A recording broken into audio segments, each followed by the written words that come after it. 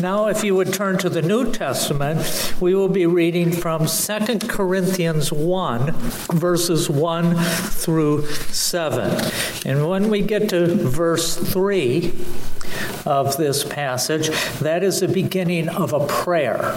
And so 3 through 7 is a prayer. Hear the word of God.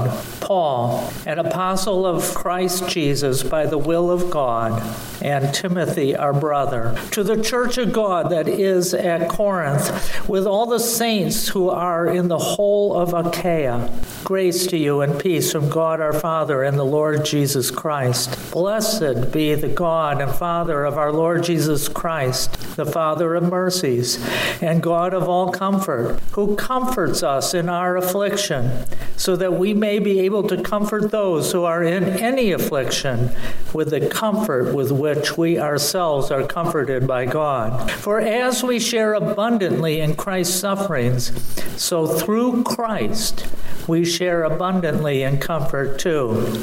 If we are afflicted, it is for your comfort and salvation. If we are comforted, it is for your comfort, which you experience when you patiently endure the same sufferings that we suffer. Our hope for you is unshaken. For we know that as you share in our sufferings, you will also share in our comfort. Paul begins his second letter to the Corinthians the same way he began in his first letter to the Corinthians. He begins, after a short greeting, with a prayer. In 1 Corinthians, the prayer was a thanksgiving prayer, a thanksgiving for God and for Jesus Christ. It was a prayer for the people in Corinth. And in his prayer, we could see how he anticipated giving the Corinthians some instructions and also some corrective language. In 2 Corinthians, he begins with a prayer of thanksgiving, a prayer of thanksgiving to God because he was a God of all comfort. And also, in this prayer, he anticipates that the Corinthians were going to need comfort in their trials. Reminds us, these prayers, that our prayers aren't always structured like the Lord's Prayer. We don't always begin our prayer with our Father who art in heaven, and we don't always end every single prayer with an amen. Sometimes we pray prayers that are very focused on one thing.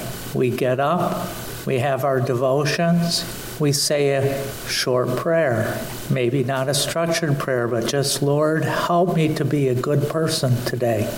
Help me to overcome these difficulties. Or we sit down for a meal and we say, Lord, thank you for the food that you have given to me to eat, and so on. And so this prayer in 2 Corinthians focuses our attention in the fact that God is a God of comfort.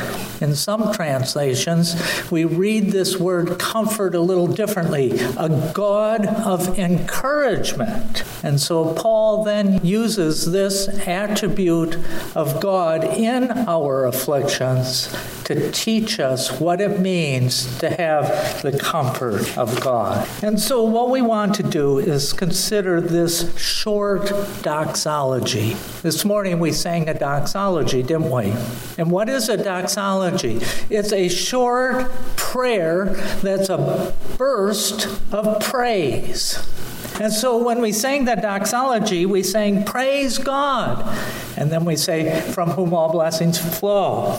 Praise him. We're saying, all creatures here below. We say, praise him, anyone who's up there, right? All ye heavenly hosts.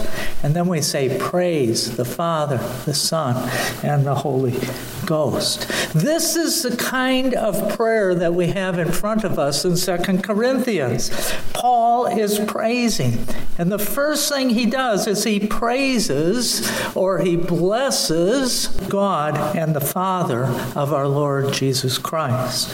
And we're reminded that God, not being the physical Father of our Lord Jesus Christ, but he is the one who worked in Mary and sent his angel Gabriel to make sure that Mary would conceive a child. And that child was the Lord Jesus Christ. God was the Father in that respect, even though Jesus Christ had existed with him since eternity past and was co-equal with God. God had given Mary a child. And God had conceived of the salvation that was going to come through this child, the Lord Jesus Christ. Jesus Christ is both man and God. Jesus Christ is the one who is our Redeemer. Jesus Christ is the one who reconciles us to God the Father. Jesus Christ is the one we thank when we talk about our salvation. And so that's the first thing that Paul praises God for. But then he praises God as the Father of all mercies. We read in Psalm 145 that there are some attributes of God that we should not forget. The Lord is gracious and merciful, it says in verse 8, slow to anger and abounding in steadfast love. The Lord is good to all, and his mercy is over all that he has made. God is a merciful God. And God is called, in our passage, it says he is the Father of mercies. Being the Father means that he is the author of mercy. He is the first cause of mercy. The concept of mercifulness would not exist unless God had created this concept. And then secondly, God is the one who showed mercy to us as an example for us. He was the Father of all mercies. And so, in addition, not only is God merciful, God is the one who loves to be merciful. We read in Micah, where Micah the prophet in Micah 7 verse 18 asks a question to God. He says, who is a God like you? He's saying to God. And what did God do? He pardons iniquity and passing over the transgression for the remnant of his inheritance. He does not retain his anger forever because he delights in mercy. He delights in steadfast love. And so Micah is saying, you not only are merciful, you delight in mercifulness. Isn't that a wonderful thought? Paul is probably thinking about these Corinthians, and he's saying, I wrote this letter to them. I gave them instruction. I gave them correction. And now Paul's thinking, I found out that they listened. They have corrected some of those things that I told them about. They listened. They reformed their ways. Paul is thanking God for his mercy to the Corinthians. That's what Paul is thinking as he writes this. How about you? Do you see the mercy of God in your own life? Do you see his goodness that he has towards you? If you are saved, you have been saved because of the mercy of God. If you are here today, it is out of the goodness of God that he has preserved you, that you are able to come and worship with us together. God is sanctifying you. God is providing for your needs. God is teaching you from his word. And so this doxology starts with praise for God and Father of our Lord Jesus Christ, praise for the God of all mercies. And now we come to, he praises God as the God of all comfort. What do we mean by comfort? The word comfort is sometimes translated as encouragement in some Bible versions. When we think of comfort in this verse, it has a much different meaning than maybe what we think of when we say, I'm wearing some really nice, comfortable shoes. Or you might say, those metal chairs in our fellowship hall are not really that comfortable. Or you might say, I like comfort food. That's not what we're talking about. We are talking about something different. And we use that word in our English language in ways that Paul would not understand. The situation that Paul is writing about is when somebody is suffering from adversity, from trial, from tribulation. And this is for a Christian. He is writing to Christians. And he said, Christian, are you grieving a loss? Christian, are you in a lot of trouble? Are you in a lot of pain? Christian, are your circumstances unstable? You're not sure what's going on, and you're afraid the worst is going to happen. Christian, are you being persecuted? Are you in danger of losing your life or being thrown in jail because you are a Christian? And in these instances, comfort means that someone comes beside you and shows compassion and gives you comfort. Somebody consoles you. They empathize in your situation. Somebody has pity and concerns for your sufferings and your misfortunes. They show that they understand what you are going through. They soothe and calm you by their words. You think of that baby that starts to cry, and you see the mother come and pick up that baby. Sometimes that baby stops crying, but sometimes that baby's still crying. And you see that mother with the baby in her arms, and you see her talking. That mother is soothing that baby, giving that baby comfort. That's what is happening when comfort is given to the Christian. That person is going to stick by you and give you strength to get through the day. What are they doing? They are reflecting the comfort of God in their words and their actions. Some have rewritten verse 4 of our passage. They're praising God like this. They said, we praise God as a God of every consolation and encouragement, who consoles and encourages us in every affliction and tribulation. And another writer wrote, we praise God as the God of all healing counsel.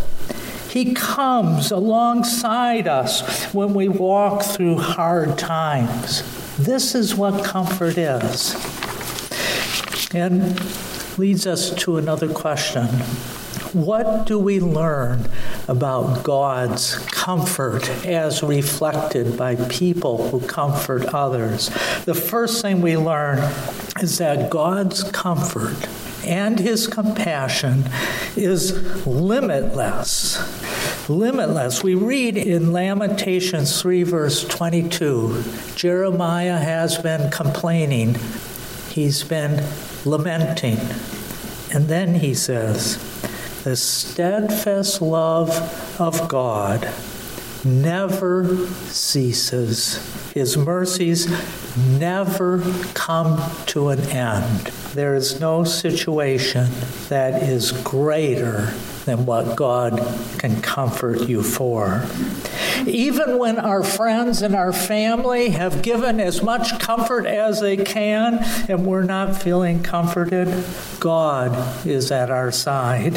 He's encouraging us to keep our faith. He's helping us remember his promises, even that promise of eternal life. And there are Christians today who are in prison because they are Christians. They are being persecuted as Christians. They said something. They were taken off the street and hauled off to prison. And here they are sitting in a jail by themselves. and they're pulled out of their jail cell every so often and beaten up and said, give up that Christianity. This is actually happening today. And every so often, one of those Christians gets released from jail. Have they changed their mind about being a Christian? No. And you ask them this question: how did you manage in prison to keep your faith? You were going through trial and tribulation. You were in a terrible position. They say, well, we remembered the words of God. There are people in Iran, Christians, who memorize Scripture because they know they may be thrown into prison and they want to remember Scripture when they're in prison. That will comfort them. That will help them get through. God's comfort and compassion is never failing. We read in Isaiah 40, verse 1, famous passage, comfort ye, my people, says your God. In Isaiah 51, verse 3, for the Lord comforts Zion. He comforts all her waste places. He makes her wilderness like Eden, her desert like the garden of God. Joy and gladness will be found in her, thanksgiving and the voice of a song. And Isaiah writes in Isaiah 51:12, I am he who comforts you, says God. He is the source of all comfort. If you are a child of God and you have hope of salvation and spending eternity with Jesus Christ, God's comfort is for you. No one is too insignificant for God. There is no circumstance that is too small for God's providential care. People might fail you. Doctors may run out of ways to treat you. Your house may burn down along with all your belongings. But there's one thing that you will have, and that is that God will be there. Even though I walk through the valley of the shadow of death, I will fear no evil, for you are with me. Your rod and staff, they comfort me. Psalm 23:4. When you pass through the waters, I will be with you, and through the rivers, they shall not overwhelm you. When you walk through fire, you will not be burned. The flame shall not consume you, for I am the Lord your God, the Holy One of Israel, your Savior. What wonderful verses. That was from Isaiah 43, verse 2. These things are things that we need to remember, even as we are going through trial. Another thing we learn about God: when we are comforted by God, we have no need to complain. When you think about it, people are natural complainers. I think it's part of our makeup. It's part of our sin nature in some ways. But you'll say, well, I know when I need to complain. I bought something from the store and it was broken when I opened it. So you bring it back. You have a complaint. Okay, I give you that. There are some times when you need to complain, where you need to stand up for what you have. But there are some times when we complain when it's a situation that we cannot change. It's a circumstance that will never change. We say that happened through the providence of God. You might be persecuted at your workplace. All the other people at work are not Christians, and they make sure that they tell you they're not Christians, and they rub your nose in the filth that happens. You have lost a loved one, someone you were close to. That's trouble. That's difficult. You have had an accident. And the nature of accidents, they're unplanned. You don't even think they're going to happen, but it happened. You can't do anything about it. It was in the providence of God you were in this accident. Your job ended and you were laid off. You have no idea. It's just a sweep of the hand. in a large corporation, you could possibly complain about each one of these situations. You could potentially blame others for the things that have happened. If they had been doing this or that, you would not have gone through this particular circumstance. But instead of looking for someone to blame, we need to remember that God has you in exactly the place where He wants you to be. He knows your situation, and so it is to Him you need to turn. It is to Him you need to bring your trial. It is to Him that you come and you talk about your circumstances.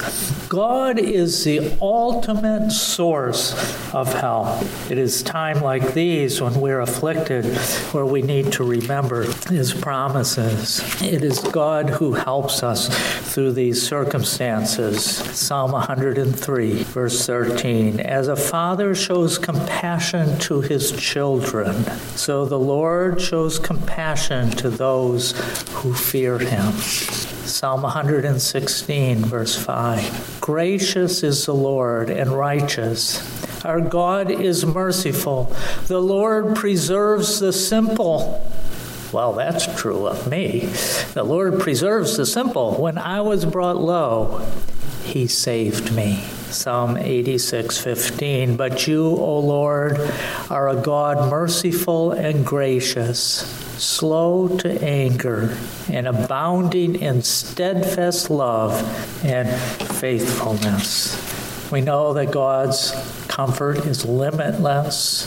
We know that God's comfort is never failing. We know that there's no need to complain about our situation. And when we understand the nature of God's comfort, Paul says we need to apply this to our lives. He says that because you have been comforted by God, in verse 4 of our passage, you have capacity and a duty to comfort others. You might be thinking, don't I need some special training to become a comforter or a counselor? Or I'm not the nurturing type person. That's not how I'm wired. And I would say, I have a question for you. Have you suffered affliction anywhere? Have you suffered sorrow? Have you been in trouble? Have you had one of those providences happen to you that weren't so nice? Job wrote, man is born to trouble. Every one of us has been in trouble, some sort of trouble at some point. And Job says, guess what? If I light a fire, sparks are going to go up. Have you ever seen a fire without sparks? Even those really refined gases that you burn, there will be a spark from time to time. There are going to be sparks. If you're human, you're going to be in trouble. And just because you're a Christian doesn't exempt you from being afflicted with something. And if you haven't been yet, you will be. And God prepares every single one of us for a ministry of comfort because of the afflictions that we have suffered ourselves. And the question then I want to ask you is, how can I practice this ministry of comfort to others just as God has ministered to me, and we had read a number of passages already, and that I have gone through to help others through their difficulty. And so when you come alongside somebody, we remember with them that comfort comes from God. When I come to somebody and say, I'm going to comfort you. No. I am going to use the words of God to comfort you. And so you will find words from scriptures that might be appropriate to their situation. And so if someone is brokenhearted for some reason or another, you might read from Isaiah 43:2, when you pass through the waters, I will be with you, and through the rivers they shall not overwhelm you. When you walk through the fire, you will not be burned, and the flame will not consume you. Or you might read from Isaiah 41:10, fear not, for I am with you. Be not dismayed, for I am your God. I will strengthen you. I will help you. These are words of God. I'm not telling you I'm going to help you necessarily. It is God who is going to help you, maybe through what I can do for you. And God says, I will uphold you with my righteous hand. Look for verses like this. Verses that have helped you, that you can share them with others. And then when you comfort somebody, you are going to comfort them using the sovereignty of God. Have you ever thought about it?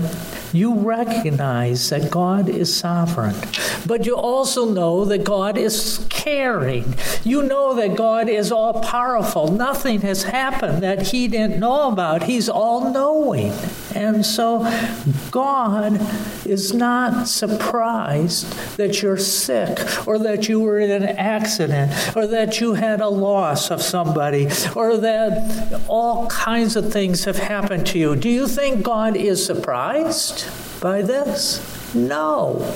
And so we need to bring to bear that this is part of the sovereignty of God, but realizing that this word of comfort is slow to sink in.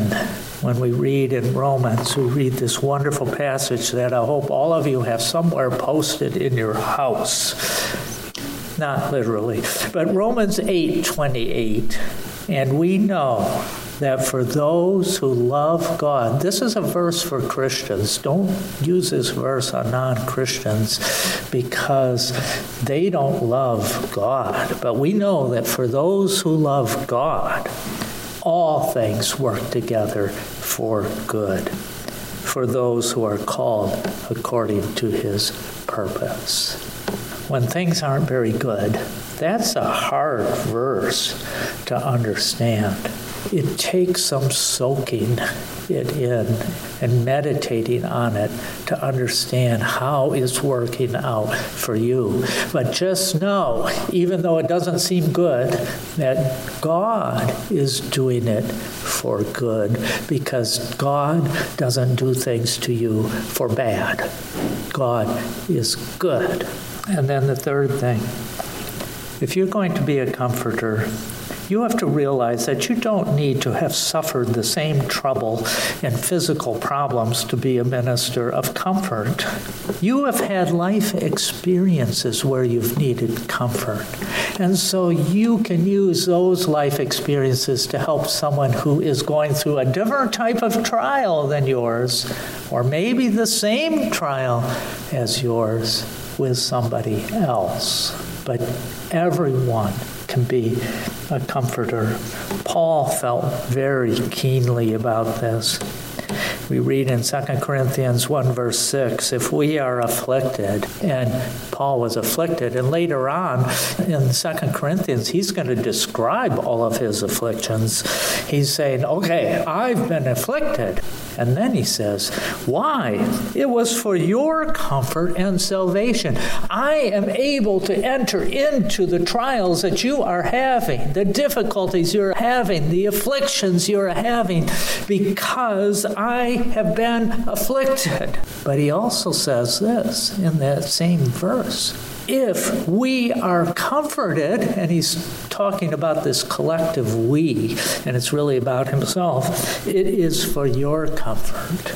He's saying, I went through all these trials and tribulations, afflictions, and I was comforted by God. So now I can comfort you. And so it says, which you experience when you patiently endure the same sufferings that we suffer. Paul is entering into the suffering of the Corinthians because he himself has suffered. We read a story in John 21 about the Apostle Peter. Remember Peter, the night before Jesus was crucified? He was standing by a fire, and what did Peter do? He denied that he knew Jesus. Well, we read later that Peter wept bitterly. This was a hard thing for Peter to have done. Peter was thinking to himself, I really loved Jesus and then I denied Jesus, how can I even do anything for Jesus? Peter went to Galilee. Peter started doing his fishing business again. He probably thought his ministry was over. And he's out fishing. And there on the shore, Jesus was making breakfast. And he called Peter and the fishermen in, had breakfast with them. And then we read the most beautiful story about how Jesus came alongside Peter and encouraged Peter, even as Peter was suffering from this feeling that he could no longer serve Jesus. And what does Jesus say to him? He says, "Simon, son of John, do you love me more than these?" And he probably pointed to all the fishing stuff. "Yes, Lord, you know that I love you." He had just spent 3 years with Jesus, following Jesus around and soaking in everything that Jesus had taught him. Jesus asked this question 3 times. Just like the amount of times that Peter had denied Jesus. Now Peter said, "I love you," 3 times to Jesus. But what was Jesus' response? Jesus said, "First, feed my lambs." Feed my lambs. Peter's thinking, "Do you mean that you want me to teach new Christians about you?" And then secondly, Jesus said, "Tend my sheep." Do you mean I'm supposed to teach others about what it is like to live in the kingdom of God? And then Jesus said, "Feed my sheep." Am I supposed to teach the church of God? Jesus commissioned Peter to be an apostle. And so when we see the day that all the disciples were praying in an upper room and all of a sudden the Holy Spirit came upon them, who stood up and gave a sermon? It was Peter. Jesus restored Peter to a life of service. You may think, just like Peter did, I just go on living, I'm just a nobody, I've made mistakes. But God restored him, God comforted him, God showed him, encouraged him in ministry. And I want to encourage you in ministry. Are you an encourager? Are you a comforter? Well, maybe you're one of those people who doesn't think you are. Ask God to help you. And so how do we give comfort to others? We remember that comfort comes from God. It doesn't come from me. We remember that God is sovereign in every single trouble. God has you exactly where you need to be. And we realize that we are comforters ourselves because our troubles have come upon us and God has comforted us and God has brought us through this, which leads us to the last thing I want to mention, and that is that it is a privilege for us to bear witness as to how God comforted us. I suffered a loss, but that's many years ago. God brought me through. Here's what God did for me. I'm a better person because of what I went through. You have a testimony to the comfort of God. God prevented you from falling into sin. God brought you closer to himself through the loss of a loved one. You learned how to relieve the stress in your life because of the comfort of others. This week is Thanksgiving, and you probably are planning a fun time, right? Joyful time, a thankful time. I pray that you'll be thankful to God for what you have. But for some, it's going to be a time of trial and sorrow. There's suffering, afflictions. And I would suggest that you remember Paul's words and apply them to your situation. And Paul said this, our hope for you is unshaken. He's talking to the Corinthians. He's talking to us. He's hoping that you will be comforted. For we know that as you share in our sufferings, you will also share in our comfort. And he isn't just talking to the Corinthians. He's talking to us. We share our comfort. We share our sufferings. And my word for you is be ready to share your comfort with others.